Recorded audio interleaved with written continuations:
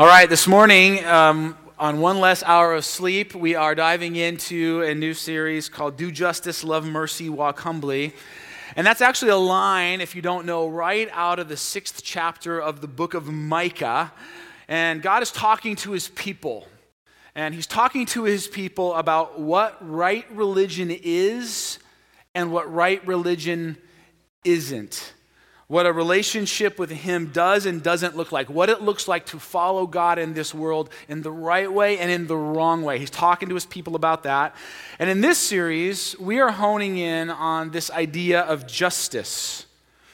And the reason for that is it seems that justice is a very central part of what it means to follow God, to be his people and his children in this world. And so it's something that we want to understand more fully, and it's not something we want to miss. That's one of the reasons why we're tackling this subject. Here's the other reason.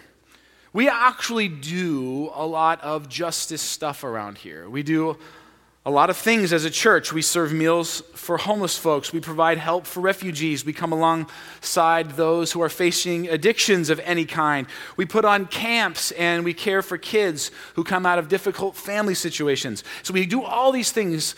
But the question, and I think it's an important one for us to ask, is why? Why is that stuff so important? Why does it matter? Does it matter to God? How does it fit in with the gospel, the good news of Jesus, and with the message of the scriptures? How important is justice to God? And what does he actually mean when he says, do justice, when he calls us to do justice? So lots of questions in this series, and this week we'll get to a few of them. But I want to start with this one, just kind of a basic, general, right out of the gates question. What is justice? And specifically, what does the Bible mean by justice? Not just what does the world mean by justice, or what does the word justice mean, but when the Bible speaks of justice, what is the Bible talking about? Well, if we read Micah chapter 6, verse 8, that's the verse where we're told, do justice, love mercy, walk humbly, but we're told, do justice. And the word that's used there for justice is the Hebrew word mishpat. Mishpat. It means justice, and it's used over 200 times in the scriptures. Mishpat simply means this: to give people their due. To give people their due. To give people what they deserve. And there are two ways of doing this. There are two ways of sort of giving people their due or giving people justice. They both are part of the biblical narrative. We see both of them in the scriptures. And the first way is what's sometimes called retributive justice. Retributive justice is going after perpetrators of injustice, the people who are doing wrong.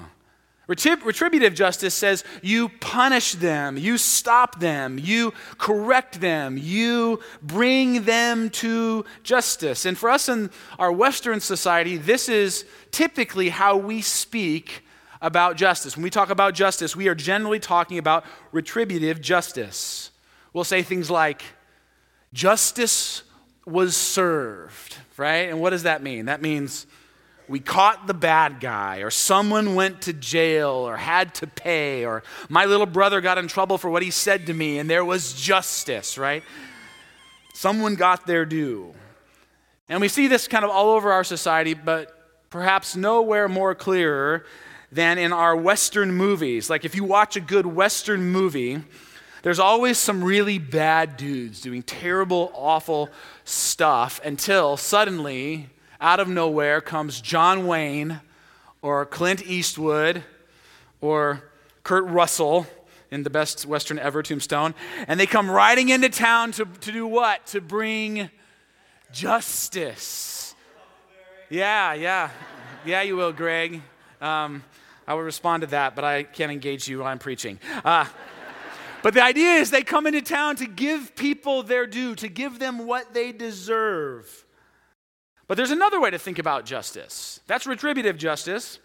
But the other way to think about justice is actually the way the scriptures most often speak about justice.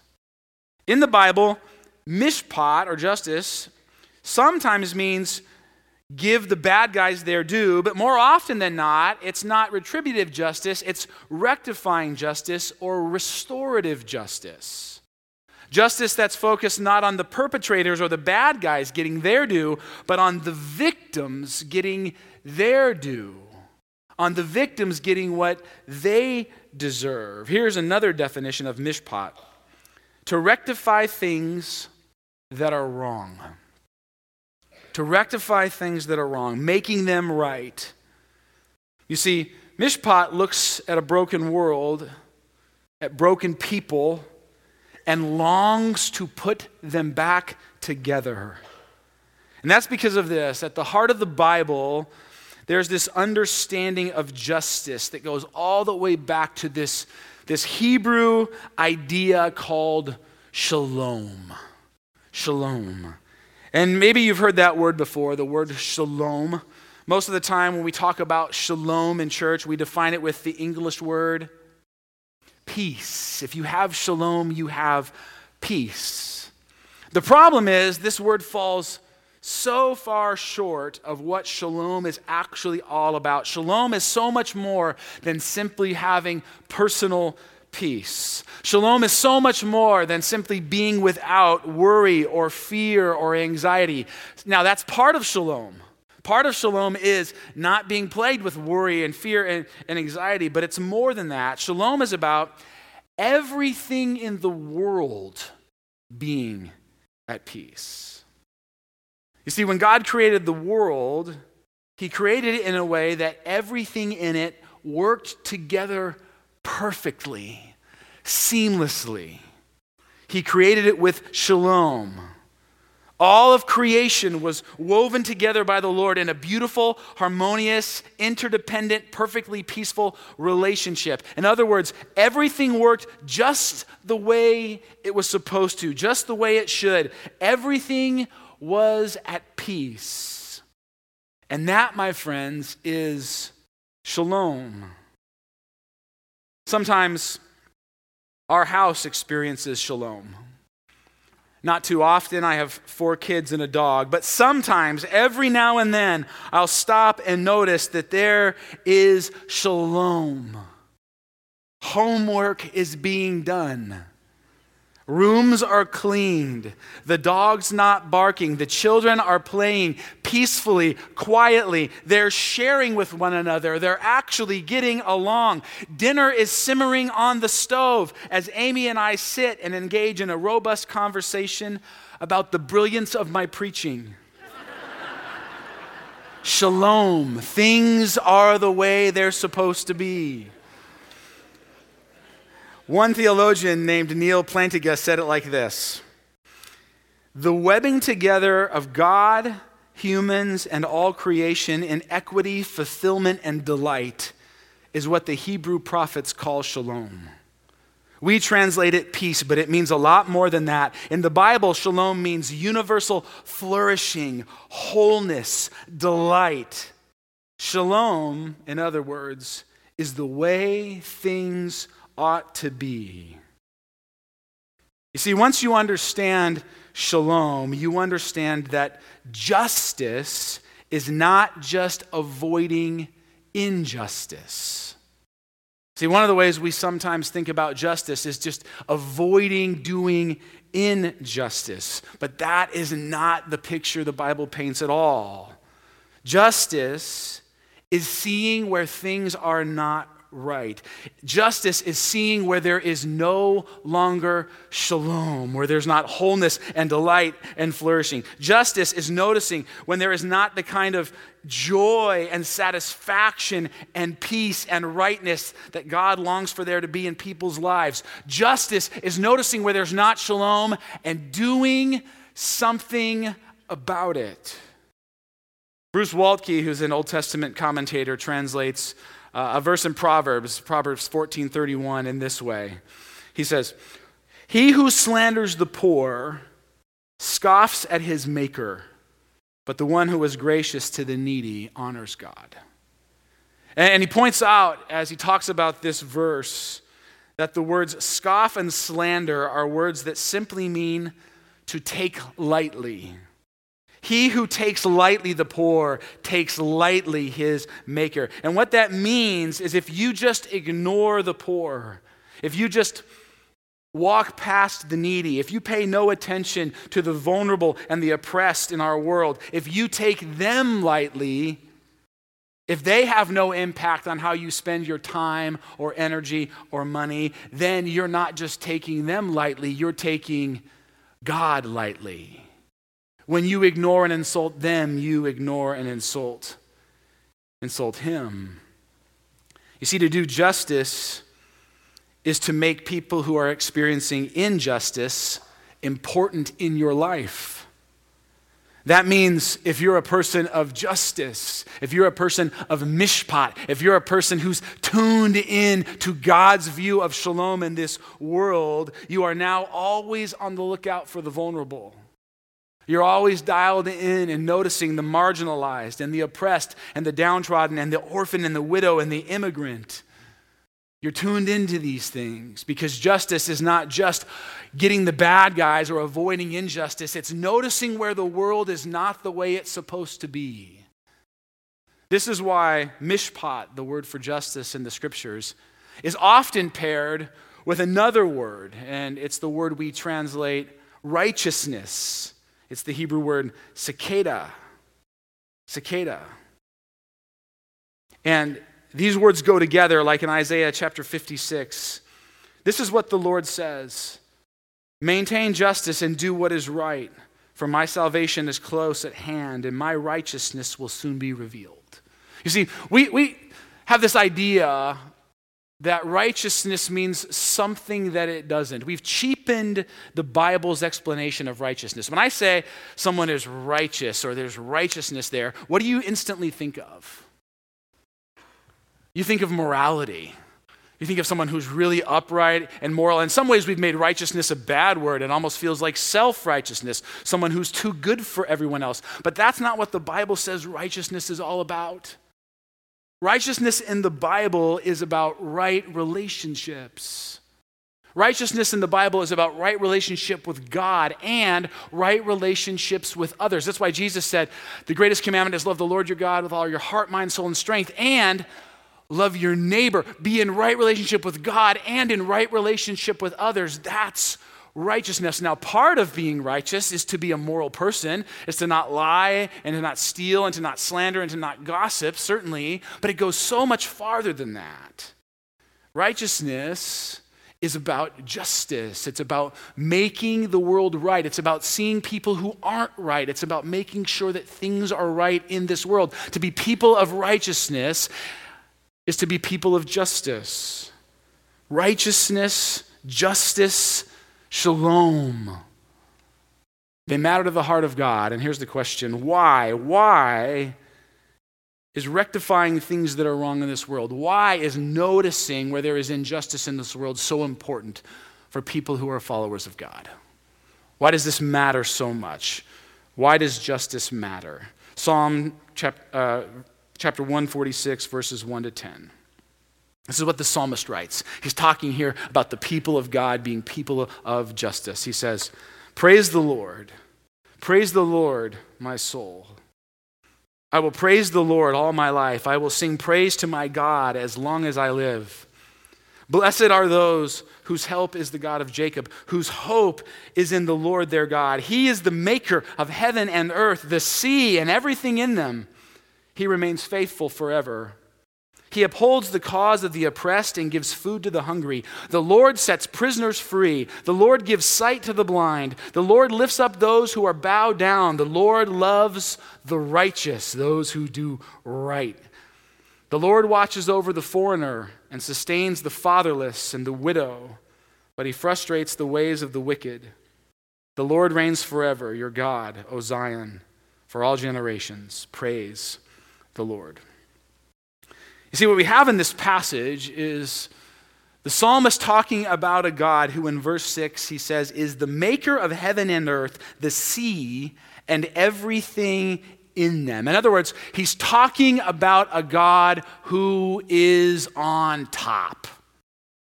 This is a God who's not weak. This is a God who is strong. This is a God who has all the power. He's omnipotent. That means he's all powerful. You see, the ancient world, the sea, the ocean, it was an incredibly powerful thing that people were very, very respectful of, in awe of, often scared of. See, in our world, the ocean, the sea doesn't really impact us that much. Most of us have not had the experience of being out on the ocean in a ship in the middle of a storm. Most of us have no idea how powerful the sea is. But the people in the ancient world, because they relied on the ocean, they relied on the sea for their livelihoods, they knew about the sea. They knew how strong and powerful it was. A number of years ago, there was a movie out with George Clooney called The Perfect Storm. And one of the things that I think this movie did wonderfully was to capture the amazing power of the ocean. It's what the psalmist is talking about here. And here's what the psalmist is saying. If you think the ocean is powerful, if you think great white sharks are powerful, you ain't seen nothing yet, because God made them both, and he's more powerful than all of them. And the point is this immensely powerful God loves to use his power on behalf of the weakest and most vulnerable members of society.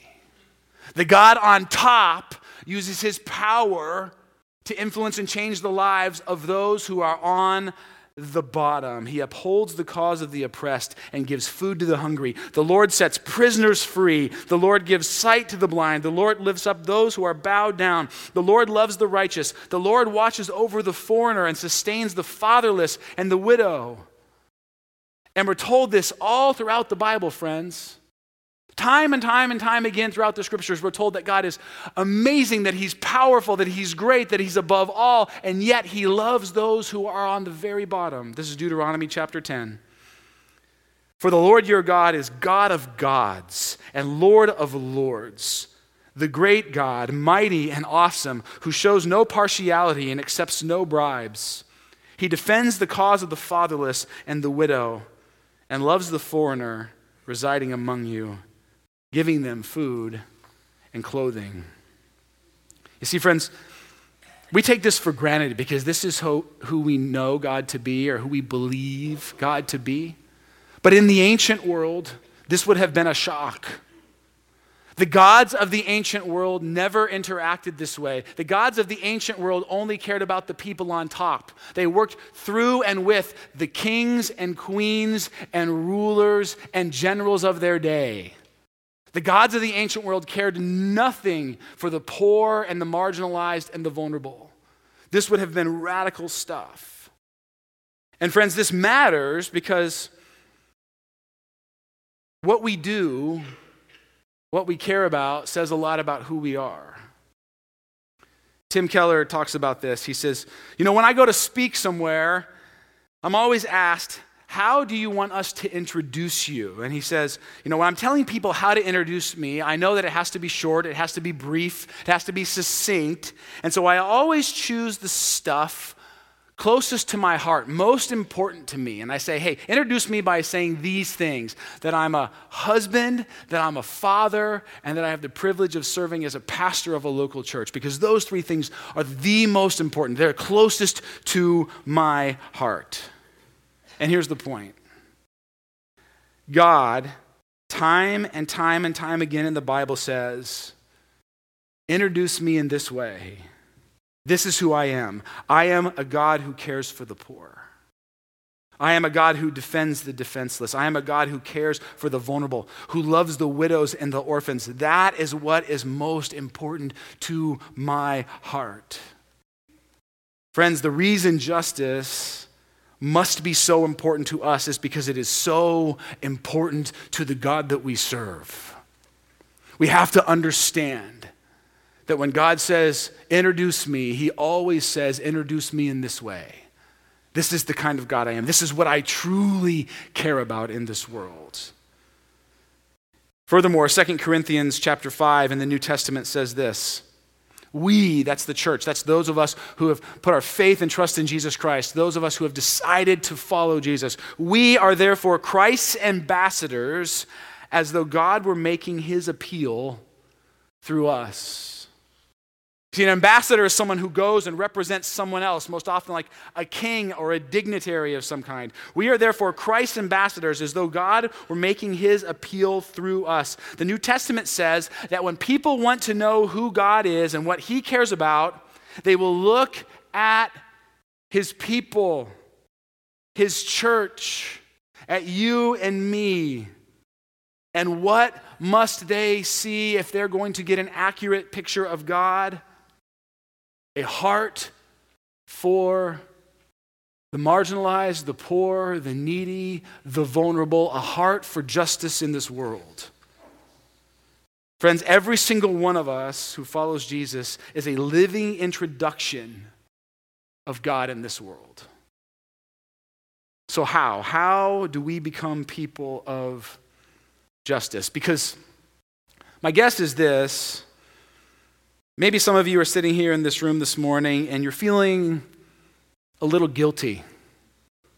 You're thinking, man, God cares a lot about justice. He cares a lot about the poor and the marginalized. It seems like I'm really supposed to be dialed in and tuned in to people who are struggling or needy or don't have as much in this world. And honestly, if I'm honest and I'm sitting here, I'm not that tuned in.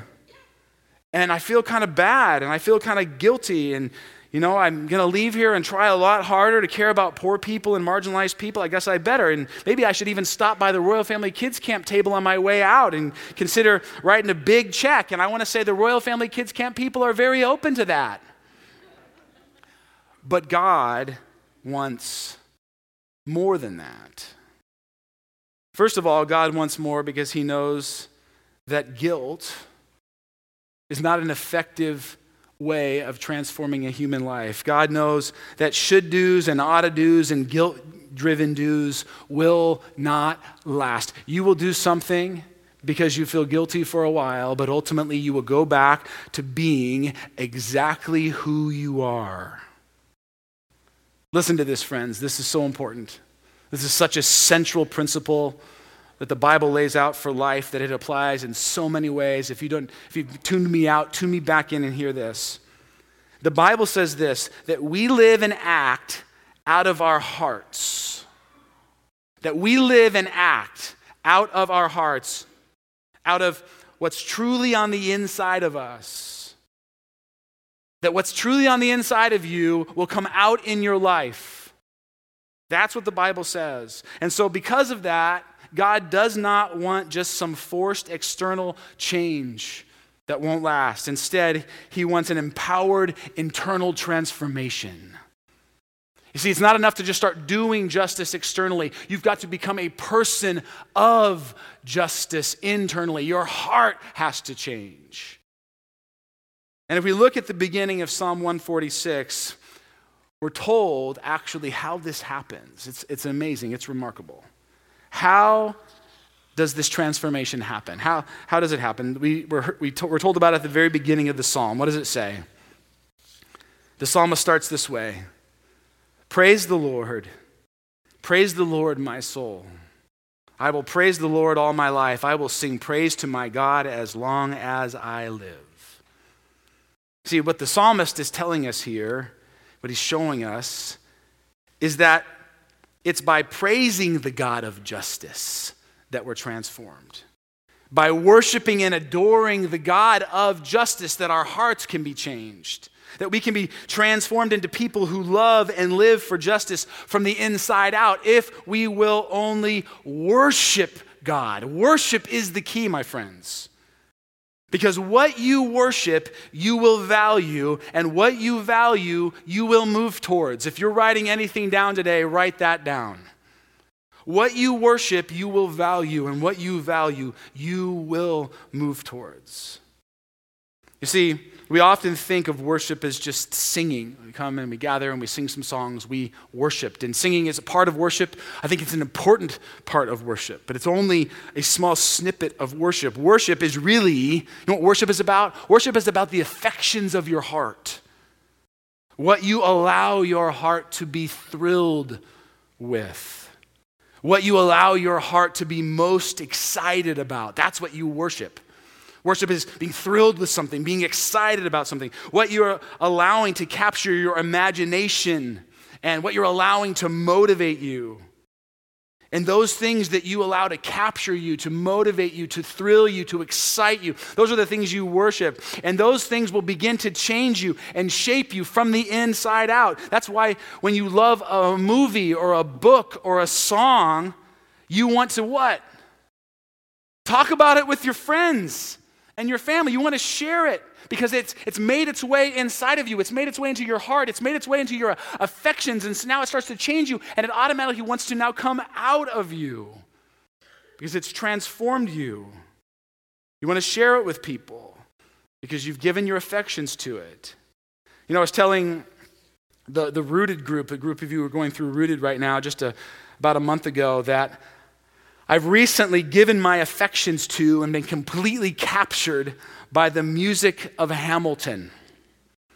Like I started listening to Hamilton like a month and a half ago, and I can't quit listening to it, Kevin. I am addicted to Hamilton. I'm constantly listening to it. I know all the words. My kids and my wife are so sick of it. They are over it, and I not only will listen to it, I've kind of like become like an evangelist for it. So my son in particular, who was stuck with me in the car last week as we drove to Mount Hood to go snowboarding, for like 2 hours up to Mount Hood and 2 hours back, my car, my rules, my music, we're listening to Hamilton. And so we're listening to Hamilton, and Dax is just like, Dad, you are killing me with this Hamilton. I've heard it like 40 times. But not only was I listening to Hamilton with him, we listened to a song and then what? Pause, and then a little mini sermon from Dad. Son, do you understand what's happening here? Do you understand the significance of what's being said? That George Washington is giving up power for the first time in the history of the world. You know, it's just like, I'm just preaching to him, and he's just like, oh my goodness, Dad, give it a rest. And my wife is like so tired of me talking about Hamilton. But there's this, it's made its way into my affections, into my heart, right? I've given myself to this music, and now it's changing me and shaping me and coming out of me. And I will listen and pause and preach about Hamilton, not just the Bible, but about Hamilton. I can preach about lots of stuff. At any rate, the point is this. Here's the point. Don't miss the point. What we choose to worship, what we choose to give our affections and our affections to, will shape who we become and what we care about. What we choose to worship, what we choose to give our time and energy and attention and affections to will shape who we become and what we care about. And here's the best part. You can choose that. You can choose that. Notice it says this. Notice the psalmist says, praise the Lord, oh my soul. Who's he talking to there? When he says, praise the Lord, my soul, who's he talking to there?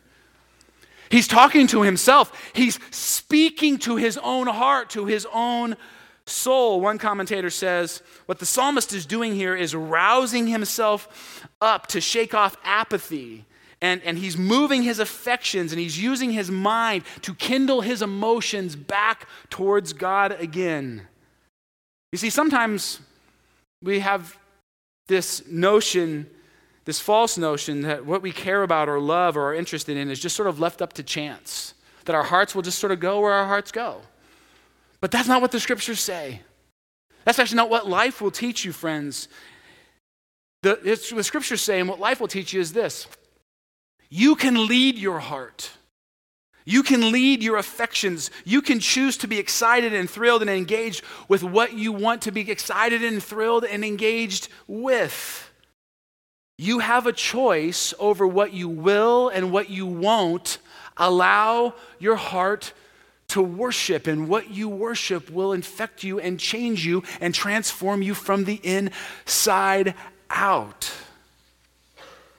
And so the way to become a person who loves justice, who loves helping things in this world be right again, go back towards shalom, the way to be a person who loves justice is to fall in love with and give your affections to and worship the God of justice.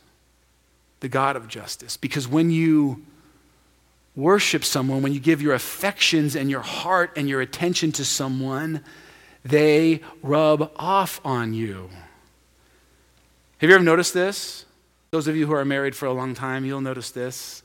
Maybe you've seen this in your parents, that over time they just start to become the same person, right?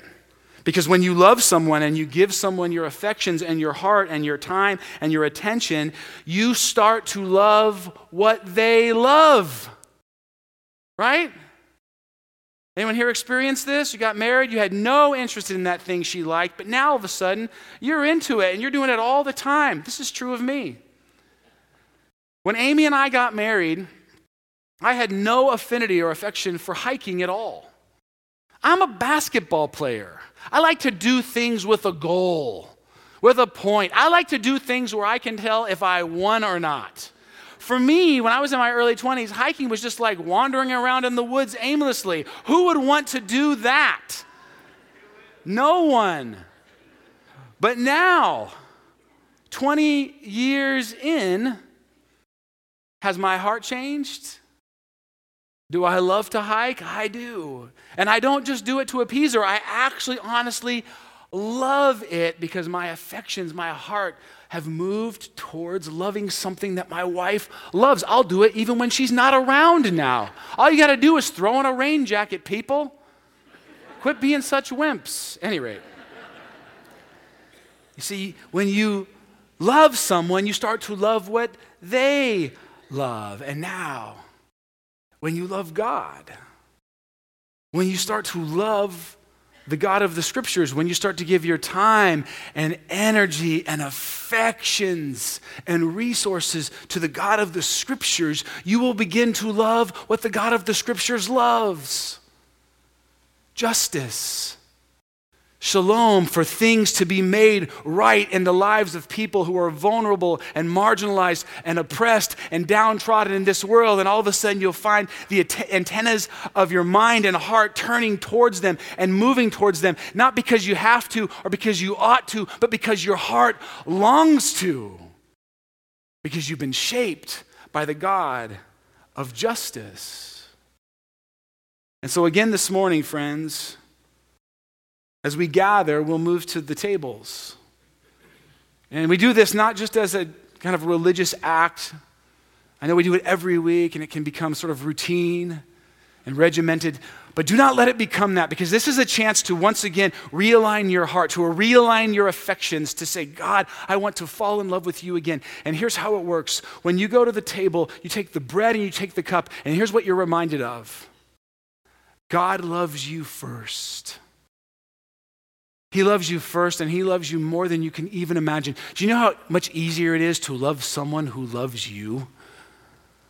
Well, God loves you in an immeasurable way. He loves you so much that he sent his son to die on a cross to give his life for you. And he invites you to give your heart to him the way he has given his heart to you. He says, I don't just want your church attendance. I don't just want your good deeds. I want your heart. I want your affections. I want you to fall in love with me. And as you fall in love with me, I want you to fall in love with the things that I'm in love with. I want to help you become from the inside out people of shalom, justice, mishpat, righteousness, people who are making things right in this world through my power and strength. So come to the table this morning. Here's my request, that you would just come and you just be open-hearted and open-palmed about receiving again and hearing again from God just how much he loves you. And that you would just say, God, change my heart, open my eyes, shape my affections so that they're more aligned with yours in this world. I'm going to pray, and then the worship team's going to come up. When you're ready, you can go to the table and receive the elements on your own when you're ready for them. Father, thank you for who you are. Thank you for your heart for people, for this world to be right again, for things to be whole and healthy and flourishing, for your children to have lives of delight and fullness, God. Thank you for inviting us into the process and the product of making this world right again. Thank you for using us. Thank you for empowering us and changing us, for helping us to be more like you. Lord, we can't do it on our own. God, I pray in this series against human effort. I pray against any notion that we would just decide to add one more thing to our religious to-do list, Lord. Instead, God, change our hearts. Help us to see people the way you see people, to see this world the way you see this world. Open our eyes to the injustice around us, that we could be your hands and feet, that we could bring hope and healing and health. Thank you, Father. We love you. We pray all this in Jesus' name. Amen. You see, that's the heart of Christ too, right? That's why he says, let there be heaven on earth, right? Your kingdom come, your will be done on earth as it is in heaven. That things would be just the way God longs for them to be here. That there would be shalom again on earth. That's the prayer of Christ. You know, one of the things I was thinking about as we go today is this idea of contagious affections. How when we love someone, when we engage with them, their affections start to rub off on our affections. How when we engage God, his affections start to infect us. Well, how do I fall more in love with God? Well, one of the wonderful tools we have is by spending time with people who love God. When I'm around them, their affection for God starts to rub off on me, and I start to love God more because of their great love for God. And one of the ways we do that here, we have a lot of ways of sort of kind of saying, hey, I want some of your affection for Christ, and I want to share some of my affection for Christ with you. One of the ways we do that, I think maybe one of the most intimate ways, is through prayer. There's something about just standing or being with somebody and then going before the throne of God together and just saying, let's pray together. Something about that just sort of merges affections and sort of bolsters our love and our hearts for the Lord. And so this morning, again, I implore you, ask you, encourage you, if you need prayer today, if you want someone to just pray for you about anything, maybe you don't even have a specific need, but you just want to love God more. You want to have your eyes for justice open more. There'll be folks down here in the front who would love to pray with you after service. Don't be bashful or shy about that. Come down and share some affections for God. Let those prayer warriors sort of infuse you with a greater heart for the King of justice in this world. And then go, as God's people, the people of shalom, into this world, this place that desperately needs things to be the way they ought to be again, to be people of peace, to be people of righteousness, to be people of mishpat. Deal? Amen. Go with God. We'll see you soon.